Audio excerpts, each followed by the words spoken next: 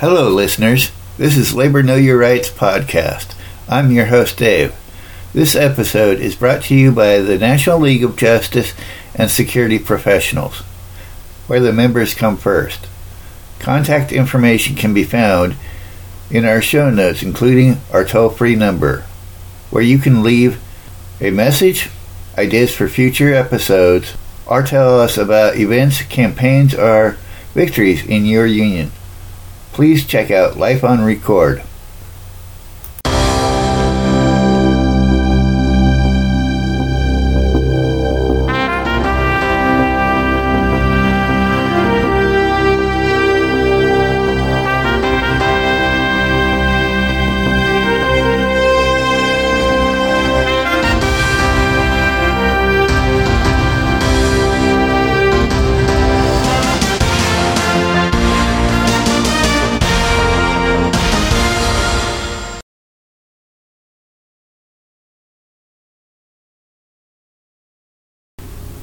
Welcome back, listeners. This series will cover organized crime within the labor movement.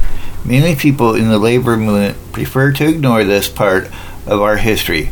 I believe it is extremely important that we face this history, learn from it, and know how to remove and prevent it when it is attempted again.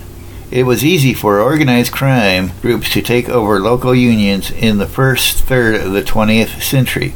Especially craft unions. In violent conflicts between workers and employers, Cosa Nostra supplied goons to both sides. They would take over a local by means of violence, intimidation, and election fraud. Some labor racketeers were charismatic, and no doubt some workers thought they would be better off being represented by individuals with a reputation. Sometimes gangsters became labor officials without any vote or other action by the workers, whom they came to represent. The National Labor Relations Act of 1935 allowed an employer to voluntarily recognize a particular union as the exclusive bargaining agent for his workers. This was binding for 3 years, with the exception that workers could vote to be represented by another union or no union at all. Some companies welcomed such corrupt unions, thus avoiding having to deal with a real union. These racketeers were even recruited by so-called honest union leaders to defeat rival unions. The Italian-American organized crime groups engaged in labor racketeering from their beginnings in the United States. Joseph Lanza founded the Seafood Workers Union in the late 1920s and dominated the Fulton Fish Market in Lower Manhattan. All the participants in the fish market made payoffs to Lanza. Al Capone's original organized crime organization in Chicago in the 1910s and 1920s dominated dozens of locals in the building trades, hotel and restaurants, and other locals. Capone's gang took control of the Chicago-based Motion Picture Operators Union, MPOU. Capone ordered the union president killed. The movie producers paid Capone's organization $150,000 not to strike for 7 years. In 1933, the International Alliance of Theatrical Stage Employees, IATSE, went out on strike. The employers sought the outfit's help. They sent thugs to keep the theaters open, breaking the strike. They forced IATSE to hire outfit members and associates in various positions in the union, ensuring organized crime's presence in the film business for decades.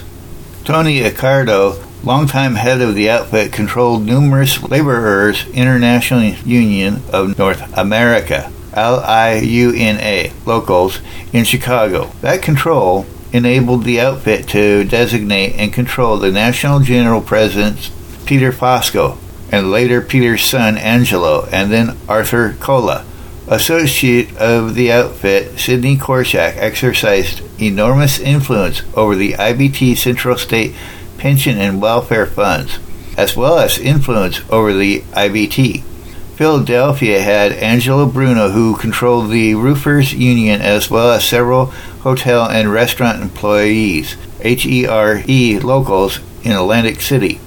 Angelo Leonardo, boss of the Cleveland crime family, was heavily involved in labor racketeering. William Presser, nicknamed Big Bill, an associate of Cleveland's Licavoli crime family, headed IBT Joint Council 41 and served as president of the huge Ohio Teamsters Conference. This power base allowed him and Leonardo, with the help of Chavalla, to arrange Bill's son, Jackie Presser's career in several different unions, including Jackie's 1983 succession to the IBT General President Jimmy Hoffa, Frank Fitzsimmons, Roy Williams, Jackie Presser, and William McCarthy. The Cavalli crime family in Cleveland controlled a number of labor unions such as ILA Local 1317 and Teamsters Local 41, 410, and 416. Mo Dalitz was the crime family's chief labor racketeer. His connections to Hoffa and the Teamsters bore fruit when, later in his career, he used Teamsters pension fund loans to build Las Vegas casinos. Big Bill Presser served as president of the IBT Joint Council 41. His power hit its high when his son, Jackie, became IBT General President in 1983. It was simple for organized crime figures to take over a union local. They could use threats and actual violence to drive off competing unionists. They could use employer recognition of their union by threats of violence or sabotage, or by promises of sweetheart deals, and the lack of desire towards union governance and administration by union members helped them. For example, in 1921, several building services, Employees International Union BSEIU leaders were convicted of conspiracy. They were able to obtain pardons by appealing to the outfit to use its political influence. Within a short time, feeling that they owed them, organized crime moved to take control of the union. They gave the union officers an ultimatum: put mob cronies in top union positions or leave town. George Scalise obtained a charter to create Local 94 of the Bowling and Billiards Academy Employees Union in 1938. Scalise called on organized crime to stuff union ballot boxes. Later, the mob helped him become the BSEIU's national president. New York City's garage owners were threatened with systemic vandalism to customers' cars. They voluntarily signed representational agreements with a mob-dominated sham union. Their workers paid dues without receiving any benefits or representation. Another scheme developed when Civil RICO trusteeship started cleaning mobsters from unions, the Independent Union. Unions not affiliated with any national or international union. After being expelled from the IBT in 1994 for embezzlement, dual unionism, and breach of other fiduciary duties, Vincent Sambroto, former president of IBT Local 966 and that union's former secretary-treasurer Edwin Gonzalez, set up a new independent union, Local 116, in Syracuse, New Jersey. Sambroto and Gonzalez enrolled current IBT Local 807 members into their new union.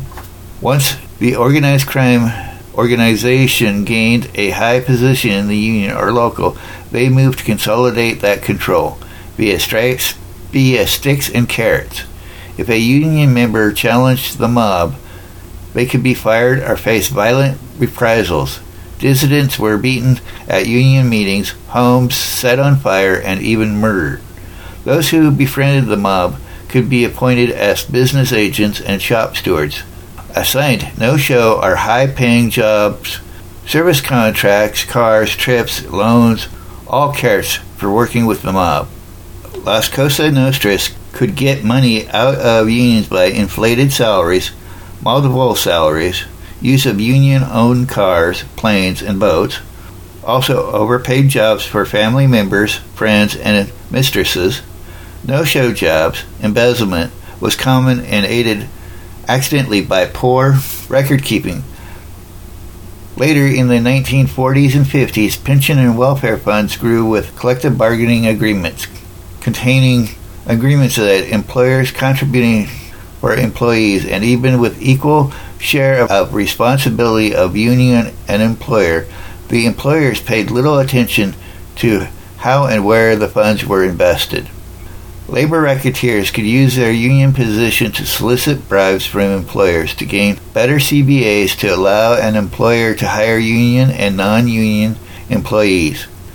Racketeers also gained money by means of the strike insurance racket or labor peace extortion by threatening employers with labor problems. Unions controlled by Cosa Nostra could, once they represented all or most employers of an industry, form an employer association, paying a dues that went to Cosa Nostra's. In return, any firm not in the association were kept out of the industry, and any persistent firm would face labor troubles. Often after these employer associations were completed, Cosa Nostra or associates would start up, buy, or strong-arm their way into a firm, thus having an advantage over all other firms. Finally, they could force these firms in the employer associations to use mob-owned or controlled supply companies. They finally could force employers to purchase specific goods and services from mob-owned or mob-controlled supply companies. Labor racketeering could be very lucrative. Robert Brindle was the highest-paid union official in the country. His graft is said to have netted more than $500,000 a year. Thomas Dewey's 1930s investigation into corruption within the restaurant industry found that racketeers stole 1/3 of union members' dues, as well as $75,000 from Restaurant Workers Local 6, $45,000 from Local 322, and $120,000 from an employer association, in addition to $150,000 from restaurant owners. Labor gave organized crime contacts with business, as well as they had no choice but to do business with and get along with these corrupt union leaders. And these businessmen would reach out to these labor racketeers to help with labor disputes. It gets worse. Labor had influence in the political arena. So this created an environment where politicians reached out to labor for endorsements, and thus racketeers to get these endorsements and to labor peace before elections. As these connections grew, the Cosa Nostra bosses turned into urban, regional, and even national power brokers. Labor was good for them, creating a regular revenue stream generated by union salaries, perks, extortions, bribes, embezzlement, and frauds. It made them part of the power elite of the 20th century and made them different from other crime groups, for example, biker gangs, street gangs, and drug cartels. President Reagan in 1983 established a commission on organized crime. They were to create a report analyzing region by region of organized crime problems to include information on its participants and an evaluation of applicable law and responses to the issues and recommendations for future actions. They heard testimony from the FBI, Department of Justice lawyers, the Department of Labor investigators, and labor leaders. They reviewed previous congressional investigations, hearings, and reports. They created a series of reports on gambling, money laundering, drug trafficking, and one called The Edge on organized crime exploitation of labor unions.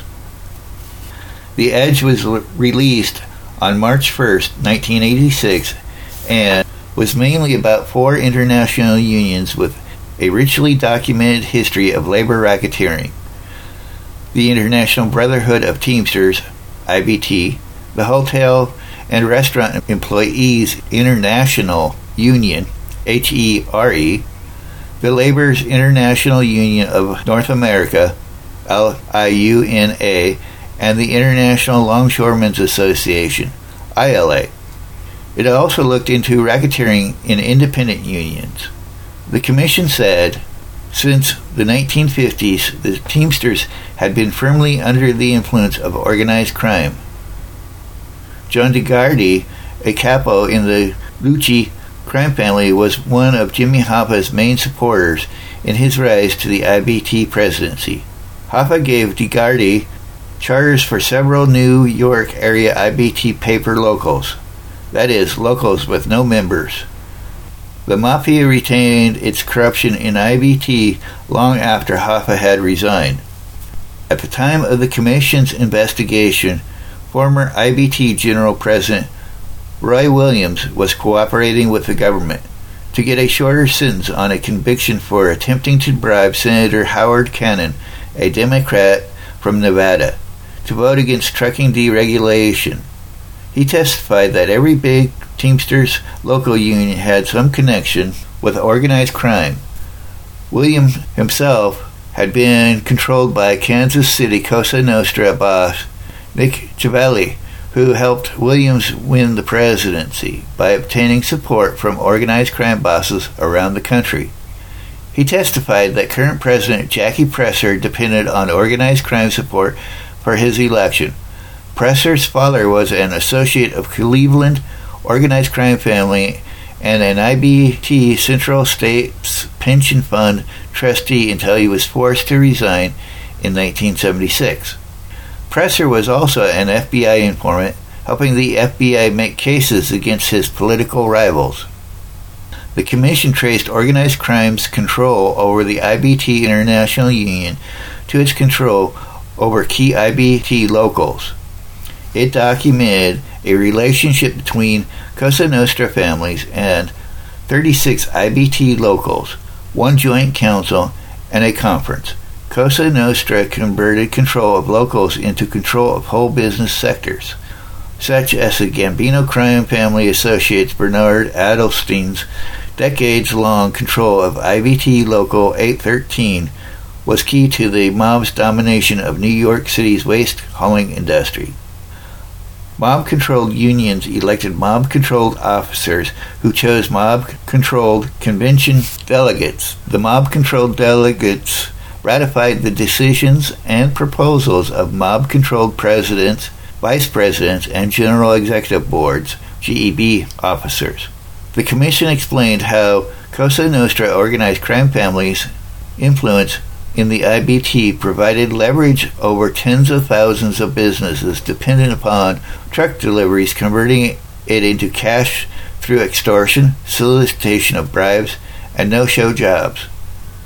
They siphoned money from union coffers, taking kickbacks for sweetheart service contracts and arranging loans from IBT pension and benefit funds. Cosa Nostra associates like Alan Dorfman and Sidney Korshak and Bill Presser managed the IBT Central States Pension Fund, CSPF, for the benefit of organized crime. Typical pension plans invested in real estate at 5% to 10%.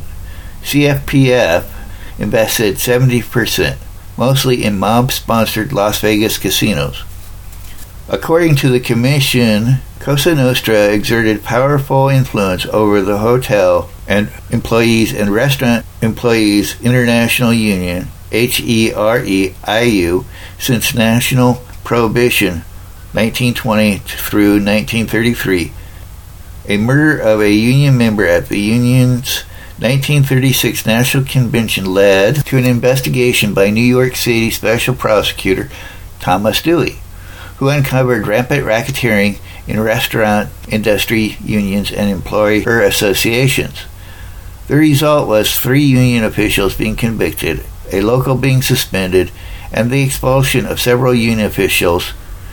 The McClellan Committee's hearings 1957 through 1959 revealed organized crime's pervasive influence in Chicago's restaurant industry through control of 3 HERE locals.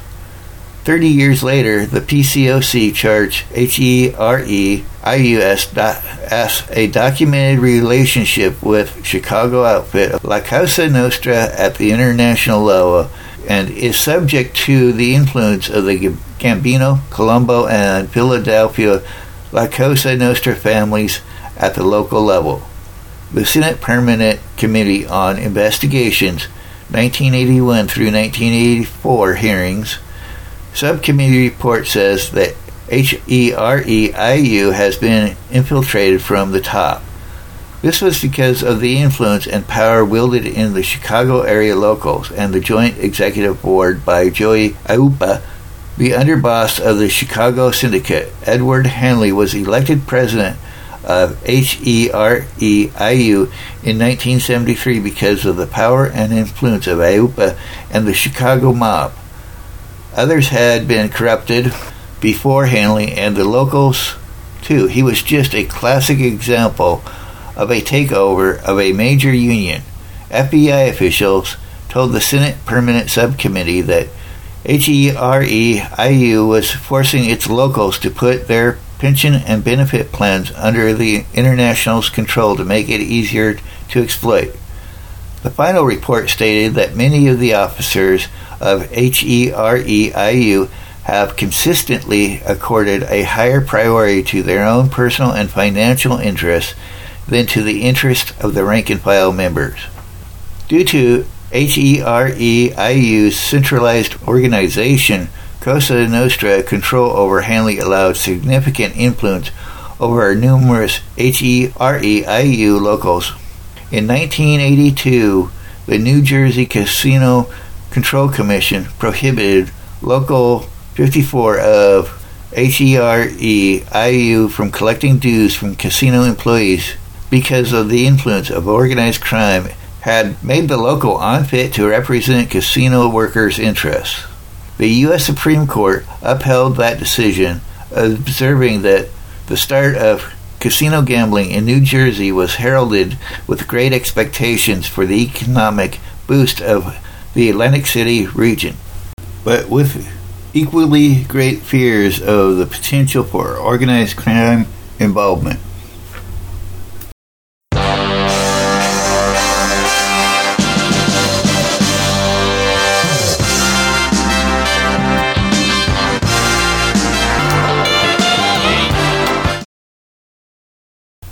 Please share this podcast with your family and friends. If you like our podcast, please rate us on iTunes. It helps others find us. If you would like to contact us, we have various ways to do so in our show notes, along with contact information for the National League of Justice and Security Professionals. Thank you for listening.